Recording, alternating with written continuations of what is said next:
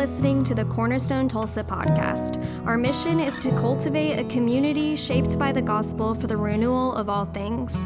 If you'd like to learn more about our church, you can visit our website at cornerstonetulsa.org or find us on social media. And with that, let's hop into this week's teaching.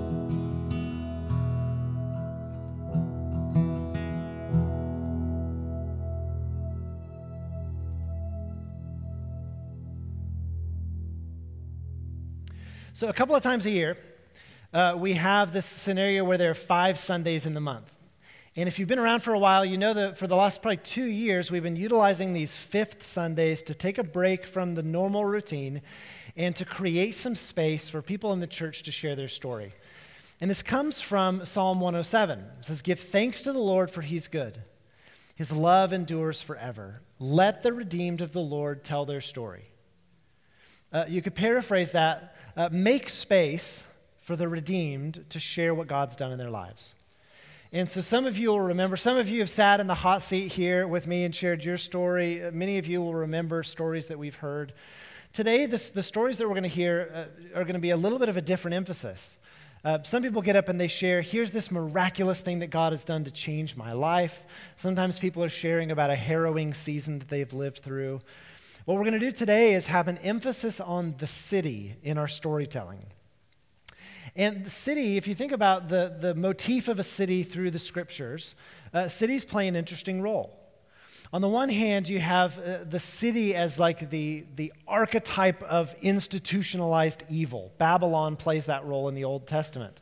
It's picked up again metaphorically in the book of Revelation. The city is the place where evil mutates and grows and works its way into the fabric of a community and its systems and its relationships. But cities can also be a sign of God's redemptive work. Jerusalem was the place where God's name chose to dwell, where the tabernacle originally was, where the temple originally was. And the city was meant to be like a city on a hill, like Jesus picks up on in the Sermon on the Mount.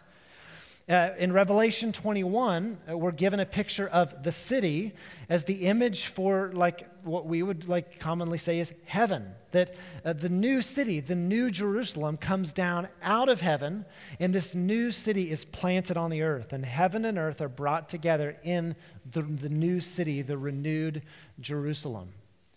When the prophet Jeremiah is sent to speak to the people who had been exiled, God wants to deliver a message to them about the city of Babylon into which they've been carried. God says through the prophet, "Seek the peace and the prosperity of the city into which I've carried you into exile. Pray to the Lord for the city, because if the city prospers, you too will prosper." If you think about it simply in terms of population densities, if you are able to see a map of where people are concentrated on planet Earth, there's great concentration in cities and urban centers. Tim Keller said, in cities you have more image of God per square inch than anywhere else on Earth. And we're going to be talking about the city in 2 of our stories today. The first is going to be in a conversation with my friend James Wagner. James is a part of our church. He has a master's in city planning and regional development, regional planning from Georgia Tech. Some of you know that in the city of Tulsa, if you want to take a bus, Peoria Avenue is the place to be. James, I didn't have you correct me, tell me the stat. Is it every how many minutes will a bus show up on Peoria? Every 15 minutes, you can hop on a bus on Peoria. There's kind of the express bus route on Peoria. James was one of the lead architects behind that. He was the principal transportation planner for NCOG. He was the chief of performance and strategy for the city of Tulsa, director of finance and the CFO for the city of Tulsa. So I can barely tie my shoes. James is balancing the budget for the city of Tulsa. He's now moved into a totally different role that we're going to talk about in just a minute. Most importantly, James is a guy who loves Jesus. He is married to Samantha. He's dad to Bennett, Nolan, and Sloan. He's a part of our church. Church, please join me in welcoming James Wagner.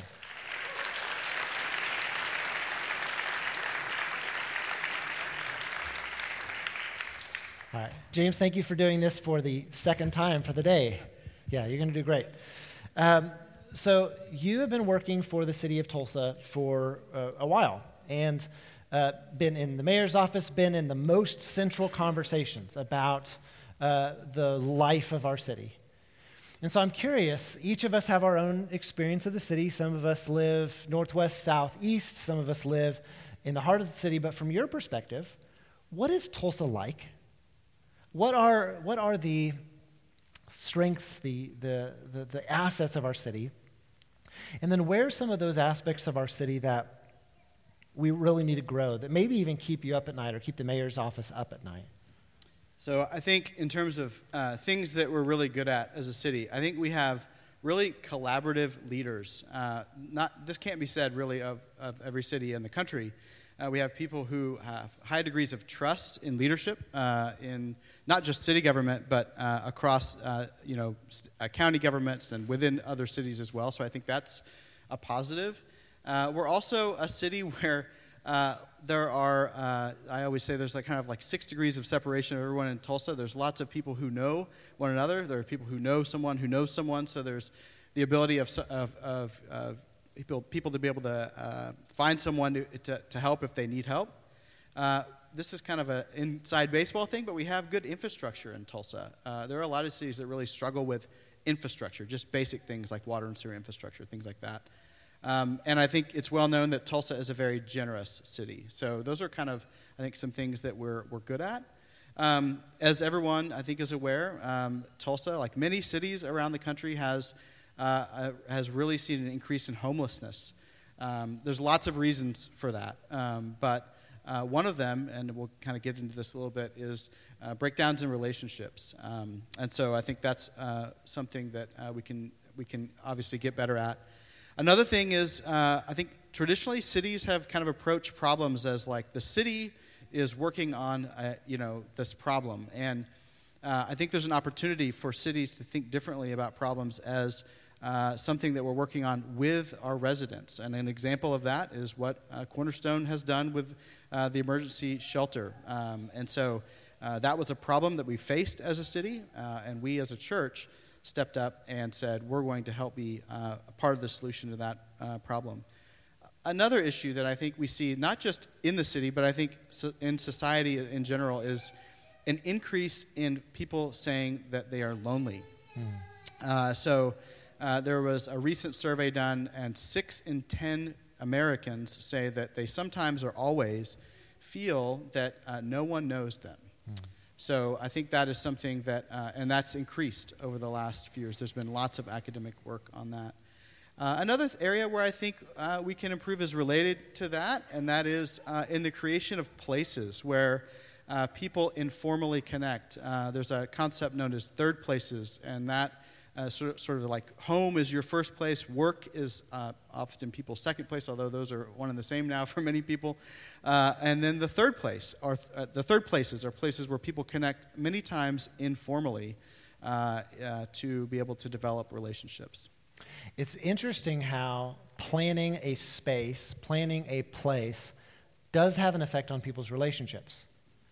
So I went to the gathering place yesterday with kids, and because it was 200 degrees outside, we went to the water features. And if you want to get water to come out and cool down, you have to interact with other people. You need one person who's pumping the water and other people who are doing things. And thinking about how from a city planning perspective, we encourage and discourage relationships.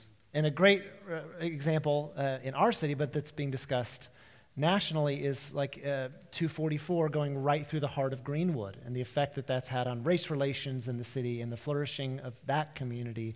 Where are you seeing some of these dynamics about how we shape and think about place affecting relationships? So first, on relationships, there is a really fascinating study that Harvard has been doing since the 1930s. It's the longest running study on human happiness that has ever been done in the history of the earth. And so what they have concluded is that among all the things that you think might impact a good life, what it creates a good life, relationships and good relationships stand out as being one of the things that is the most commonly connected. And so as we think about that as the context, how can we as a city create places where people can have good relationships? So we did some work a couple of years ago where we specifically asked Tulsans. We asked them a simple question. Life is a ladder with 10 rungs. Where do you see yourself on that ladder today? So sort of this self-ascribed version of what life success looks like. And then we asked lots and lots of other questions about what we think might lead to a higher ladder response. So things like, education, access to healthcare, access to parks, and access to all sorts of things. But we also asked about relationships. So we said we asked questions like, do you feel like your neighborhood is the perfect place for you? So in other words, do you feel like you belong in the place where you live?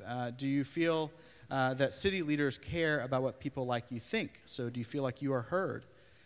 We asked questions about whether or not people had someone that they could reach out to in a crisis if they had a crisis.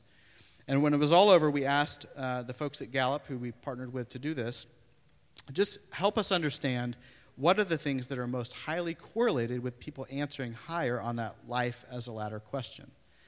And somewhat to my surprise, the answer was two things. Two things were the highest drivers of that. One is the question about the belonging. So I feel like my neighborhood is the perfect place for me. And the other was that I feel like city leaders care about what people like me think, so I am heard. And people that answered that were more than twice as likely to be thriving as people who didn't answer that. So that was irrespective of all the other of the things that you think could drive a thriving life. And so as we think about that, we have to ask ourselves the question, like, what can we do to create places where people feel like they belong and that they're heard? It's fascinating that what's true on a city scale is also true on a very small scale, that everybody comes into a room just wondering, is anybody going to notice me? Some may be really hoping not to be noticed. But generally, over the course of our life, we all want to be seen. We want to be valued. You've mentioned neighborhoods. You have a really cool new job title, which is the Director of City Experiences, or City Experience, and neighborhoods play into that pretty prominently. Give us an understanding of why are neighborhoods so important? Why should we, in particular as Christians, care about the topic of neighborhoods? So an interesting thing I learned from John when I went through the catechesis class is that the early church didn't grow by this sort of method of going out and doing evangelism. It grew through these casual contacts that people had with one another in their very close proximal community. And as we think about relationships, if relationships is the driver of a happy life, the other thing that, another statistic that we learned from that survey was that about 52% of people, when you ask them, do you have someone nearby that you could reach out to in a crisis? 52% of Tulsans say no, they do not. And so I think as believers, we have to be really looking at that and saying, how can we be the person who someone in my neighborhood could reach out to if they were having a crisis? So I think those are kind of the ways, and I think the way our urban design is in Tulsa, it sort of is not. It doesn't necessarily encourage those sort of like casual contacts, right? We have garages that we pull into and close the garage door, and they're just our urban design does not necessarily set us up for like having those encounters. So I think we have to kind of work harder to be able to create those kind of casual encounters with our neighbors. Maybe it's having a barbecue where people around on your block are coming by to just get to know one another in a casual way. Maybe it's figuring out how to create. Maybe your neighborhood does have that third place, but how to activate that in a way that's welcoming to everyone that's there. Yeah, it makes me think about. Obviously, we don't want crises to happen. We don't want another ice storm. We don't want another huge storm like we've just had and still cleaning up. But they're actually gifts in terms of giving us an excuse to come together, to check on our neighbors. I think that's really, really profound. This role, the Director of City Experiences, is a new one. You're the first one to inhabit this. As you think about this new role, what are you hoping for? What are your goals as the Tulsa's first Director of City Experience? Yeah, so, one of the things that we have talked a lot about is how do we create these structures where we can encourage belonging and being heard. And so one of the mechanisms for that is neighborhood associations. And Tulsa has some, really great neighborhood and homeowners associations. But I think we could do better on that. And so we're thinking about how can we support those associations as places where people can feel like that they are known and that they're heard. And then the other is just that physical aspect of it. So how can we create the ability for those third places to be created in the city? So those are kind of two big elements. Yeah. One of the deep, one of the deep hopes that we have as a church is that, each of us are called to some unique place. For some, it's being a doula. For some, it's staying home. For some, it's being a vet. For some, it's being an accountant. God has called you to inhabit your vocation, whatever it is, as a citizen of the kingdom of God. And so, James, you have a really cool vocation. It's very particular. And everybody's got their own origin story. And so you've grown up in this city, but you've also grown up as a person who knows and loves Jesus. What's your origin story about caring about this stuff as a disciple of Jesus? So I didn't know that the profession of city planning was even a thing when I was in undergraduate school. So I studied finance and then later learned about that. I'd always been kind of fascinated by how cities worked. And so learning that I could do that, my wife and I decided to move to Atlanta. But before we did that, we had purchased a house here in Tulsa near 31st and Sheridan. And when we were moving in, we met a young man who was 13 at the time, and he just immediately came to us and said, "Hey, I've got a whole bunch of friends that can help you move in. We'd love to help you move in." So we said, "Sure," and that started a relationship with him that's now 18 years in. He's in his mid-30s now. He's married and has 3 kids. And it's me. Sorry. It's John. And the quality of that kind of relationship over that period of time was something that kind of made me recognize, like, neighborhoods are places where people can connect. And so that's one aspect. The second is just when we were living in Atlanta, one of the things that struck me is that Atlanta is a city of neighborhoods. It is a city where people are just as likely, in fact, more likely to say, when you ask them where they're from, to say the name of their neighborhood, not the cross street that they live closest to, but the actual name of their neighborhood. And they identify with their neighborhoods in a very strong and kind of rooted sort of way. And then I would say the third is my parents.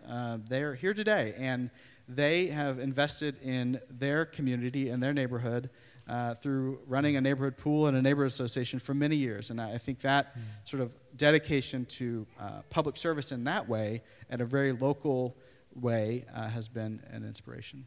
So, James, as you were talking, I was thinking that in some ways, Christians are called to be like the immune system of neighborhoods. That if you walk into an apartment building and half of the people in that apartment building would say, "I don't have anyone I could reach out to," Christians ought to go into that and think, like, I should be part of the healthy system response of this. But the thing that I also heard you say is, in meeting this young man, it's not that you helped him chiefly, but that in developing this relationship, he's helped you tremendously. And so it's not just that we're coming in as the heroes, but we actually have something to gain from inhabiting our cities. Yeah, and I would say that relationship with that young man has helped me in more ways probably now than I have helped him over time, and so it really is, and I think that's the way that relationships should be and are designed. And I think, there are, I guess one of the things I would ask is, if you think about your neighborhood, the place where you live, and you would say, "I don't know who it is that would reach out to me and if they were in a crisis," I would challenge you to think about, like, how might you change that narrative? How might you change that in terms of who's going to reach out to you in a crisis, and maybe the other way around as well. because our lives go in ebbs and flows. And so there may be times where someone needs to reach out to you in a crisis. There may be times the opposite. And that has definitely been the case with that relationship. He is that young man who's now in his 30s has now, he has helped me see things and see perspectives that I had never even thought about. So it's been tremendously powerful. Yeah, thanks for that. So hopefully you know this. The mission of our church, if you know this, say it with me, is to cultivate a community shaped by the gospel for the renewal of all things. We'll get more confident on that. James, as just a final word, as we think about the renewal of our city, what encouragements would you give to us as the church together and as individual followers of Jesus? How would you encourage us, admonish us to be about the renewal of our city? So I would say a couple of things. One is, I think, ask yourself the question, do you feel rooted and connected and invested in the place where you live? As we talked about earlier, the early church, was very much this casual contact was the way the early church grew. So do you feel that way? And if you don't, how are ways that you could be? Maybe it's just hosting a barbecue, on your block to get to know the folks in your area. And so the other was the thing I mentioned already is like asking yourself, who is it that would reach out to me in a crisis? Or maybe who is it that I would reach out to in a crisis? So I think just asking those simple questions and challenge yourself to answer those questions, I think would go a long way. Yeah, thanks, James. Let me pray for you, and then we're going to tell you thank you for sharing. Lord, we thank you for how you have uniquely positioned James Wagner to serve this city at this place and time. Thank you, Lord Jesus, for his personality and his mind, his gifts, his skills. Thank you for this family, Lord Jesus. I pray that everything he touches would flourish. I pray that your kingdom would come and your will would be done in Tulsa as it is in heaven. Help us to be people who love our neighbors as ourselves. In Jesus' name we pray. Amen. Friends, would y'all thank James for sharing? Thanks.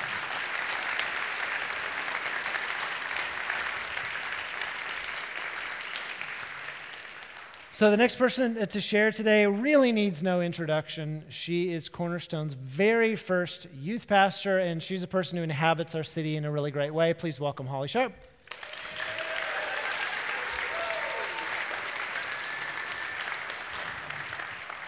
So Holly has been on our church staff for a number of years, and this is your last day as Cornerstone's first youth pastor. Tomorrow will be your first official day, and a new role as our welcome director, which we'll talk about just a little bit. But Holly, something that I love about you is that you and your family inhabit our city really thoughtfully. You're also among the most hospitable, generous people on planet Earth, which probably lots of us have experienced. But one of the ways that you've chosen to be deliberate with your family about how you engage in the life of the city is through where you send your kids to school. Tell us about what you're doing, why you have done that, and what the impact on your family life has been in that school choice. So we have 4 children, and they have attended an elementary school. It's a Tulsa Public School elementary school called Felicitas Mendez International School. And so when our eldest was entering kindergarten, we started thinking about school.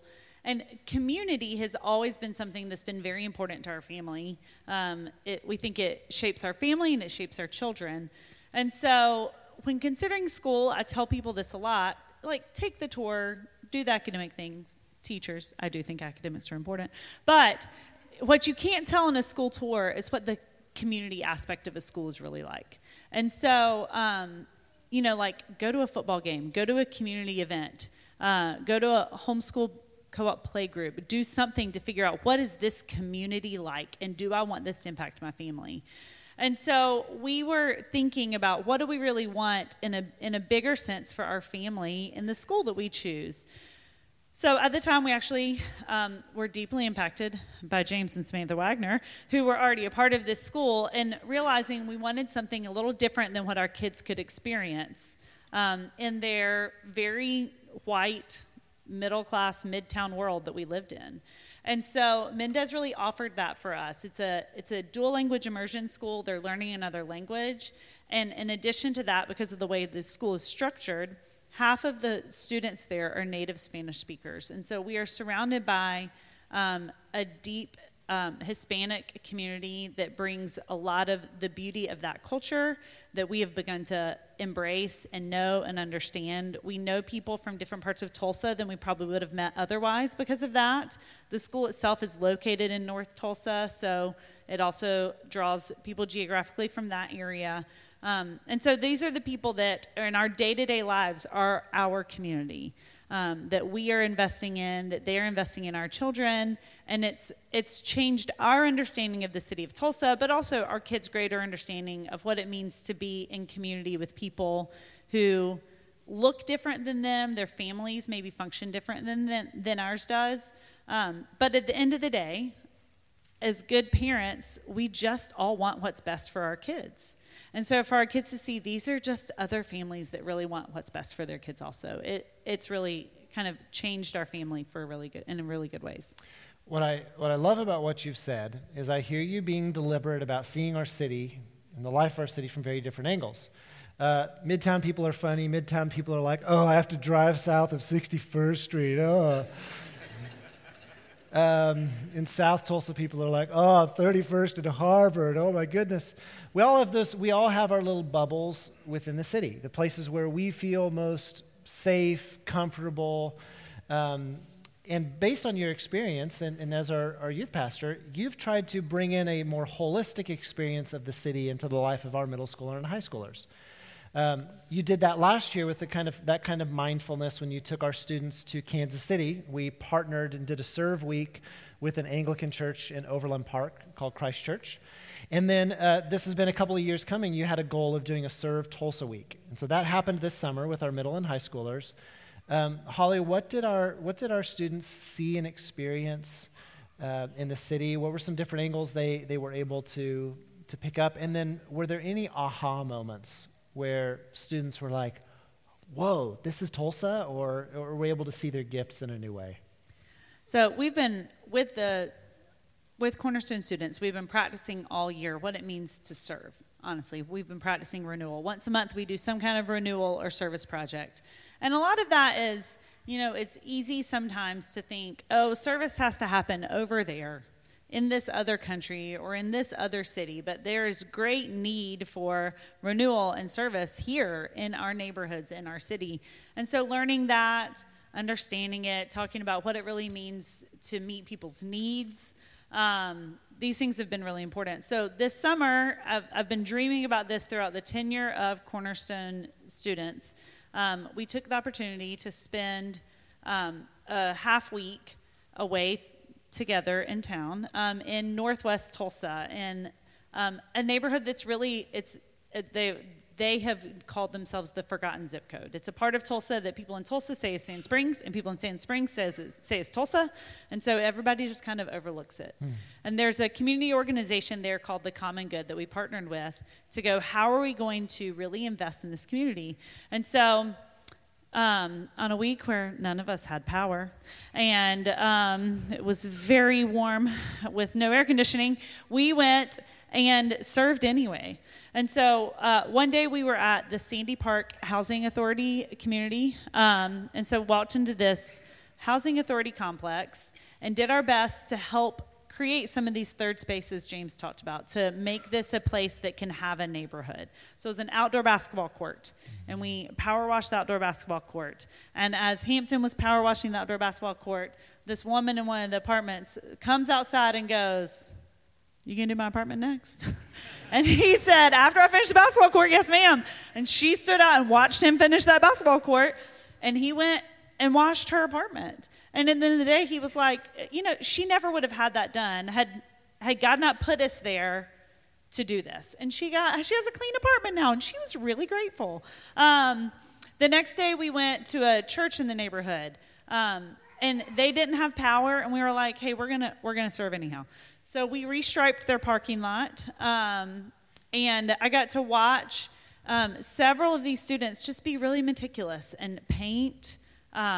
paint very carefully the lines, repaint handicap spots. Gabe Stone was so focused on getting those handicap spots perfectly painted. But in the midst of this, I, being the excitable person that I am, spilled paint all over the stoop of this church. And Harper and Natalia and Sydney, who's one of our volunteers, who are all very artistic, took my big paint spill and turned it into a huge version of that church's logo that's on the stoop entering their church. Then we took this church that previously was like, you can't even see where the parking lot spots are. There's a couple of different versions of a logo, and created this beautiful parking lot with this welcoming logo that they created freehand. The pastor of the church went and bought a bunch of hamburgers and cooked them on their gas grill, because there was no power. And we put meals together and went out in the neighborhood. And the students got to go door to door and learn how to go up to a stranger's door and offer food and have conversations with people. And, they said, some of the people were like, get off of my property. And then some of the people wanted to chat and were so hot and lonely, honestly. They were just stuck there and they couldn't really do anything or go anywhere. And to see, there are people in my town that don't live that far away, that their lives look really different, but they're just like me. They're just like the people I go to school with. They're no different. And to be able to go and offer a smile and offer some food and offer some hope that we know is rooted in Christ, it's just really made a difference. And so for all of us to be able to do that, to see that, to hear stories from the folks who run the Common Good of lives that have been changed and generations of families that are changing, and for these students to see that they have skills that they can use to further the kingdom. I took 5 high schoolers, and we put someone's fence back up that had blown over in the storm. It was a woman who is the caretaker for her great-grandchildren. And she has 2 grandchildren who she also raised, who wouldn't come put her fence back up. And so we got to go in and put their fence back up. One of the guys, his dad owns a construction company, so he was like, well, I know how to do this. And we were all like, great, because we don't. And Link led the way, and we put the fence up and put it together. And this woman was teary, so grateful, because her great-grandchildren could safely run around the yard, because it was a fence again. To use the gifts God's given us and do things to help others to further the kingdom of Christ. It's not complicated. And to be able to show them, hey, it's really easy just to step outside of our comfort zone, use our own skills, and really love people for the gospel. It's a choice, but it's not really all that hard. Yeah, I love that, Holly. Shifting gears, you were hired as our first youth pastor not terribly long before the pandemic. And the work that you've done over the last 4-ish years has been largely invisible. They say that in church plant kind of world that often the composition of the community reflects in some ways the life stage of the pastor. And so you may have noticed that we have more than a few children in our church. And there have been 3 pregnant women on the stage today. Not you're me. not one of them. I'm yeah. not one of them. Yeah. Unless Holly. No. I am not one of them. So I don't yet have teenagers. And our church has reflected that in some ways. So the teenagers have been more like a diaspora within our church, kind of spread out, and you've been the first gatherer. As you look back on the last couple of years in this role as our first youth pastor, director of Cornerstone students, what have been some high moments or some sweet moments for you? My whole career has been in youth ministry in one aspect or another. And so I say this with some authority, that the group of teenagers we have in this church are really uniquely wonderful people. I do recognize I'm biased, but I've spent a lot of time with teenagers, and this is a really wonderful group of young people. They are kind, they are thoughtful, they're thoughtful about their faith, they're thoughtful about their relationships. And so it has been such a privilege to do this for the last 4 years and to get to know these students and know their hearts and see how they want to know more about what it looks like to follow Christ.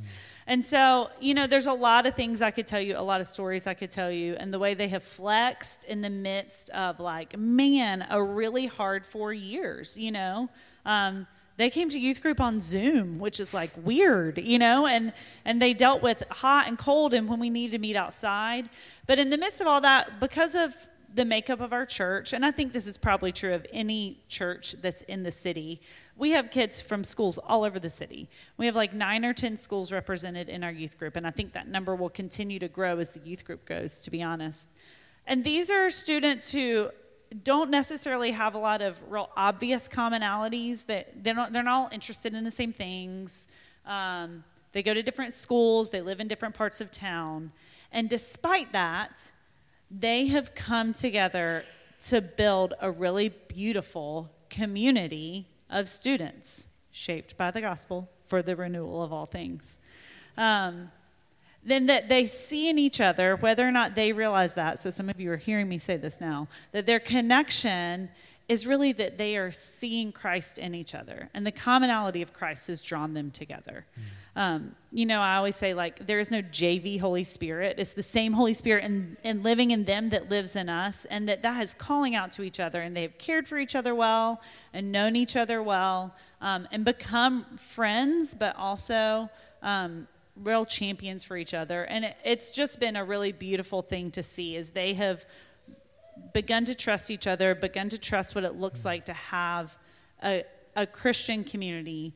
And I hope that would be something that as they leave our church community in a few years and launch out into the next stage in their life, that they go, that is really valuable, and I just need to continue pursuing that, because that community and those relationships made a real difference in my life. So you sensed a couple of months ago that it was kind of the fullness of time for you, that your time is in this role was coming to an end. We also see how the Holy Spirit has worked to kind of orchestrate the whole turn of events. Our youth group is going to double in 2 weeks as our 6th graders officially become part of the youth group. I see a couple of them going like this, excited. Tomorrow, our new youth pastor is named Ribbon Dorado. Ribbon is on her way back from leading a mission trip in Lebanon. Right now, she will be in the office tomorrow afternoon. I'll be very grateful for you to meet Ribbon. But this means that you're shifting into a new role as the welcome director, which, if ever there was a perfect, you are the welcome director of my neighborhood, and you're new to the neighborhood. You're the welcome director everywhere you go, Holly. That will mean things like greeters at the door and having clean coffee stations and things like that. But your heart is more than that. What does your work as the welcome director help us reach toward as a church? The thing that draws people to a church is what we were talking about earlier, of walking in a room and being noticed whether you want to or not. And for whatever reason, as you probably have all noticed, Cornerstone has really exploded in size in the last several months. And so we have all of a sudden tipped over into this territory where it's really easy to be here and fly under the radar. Mm-hmm.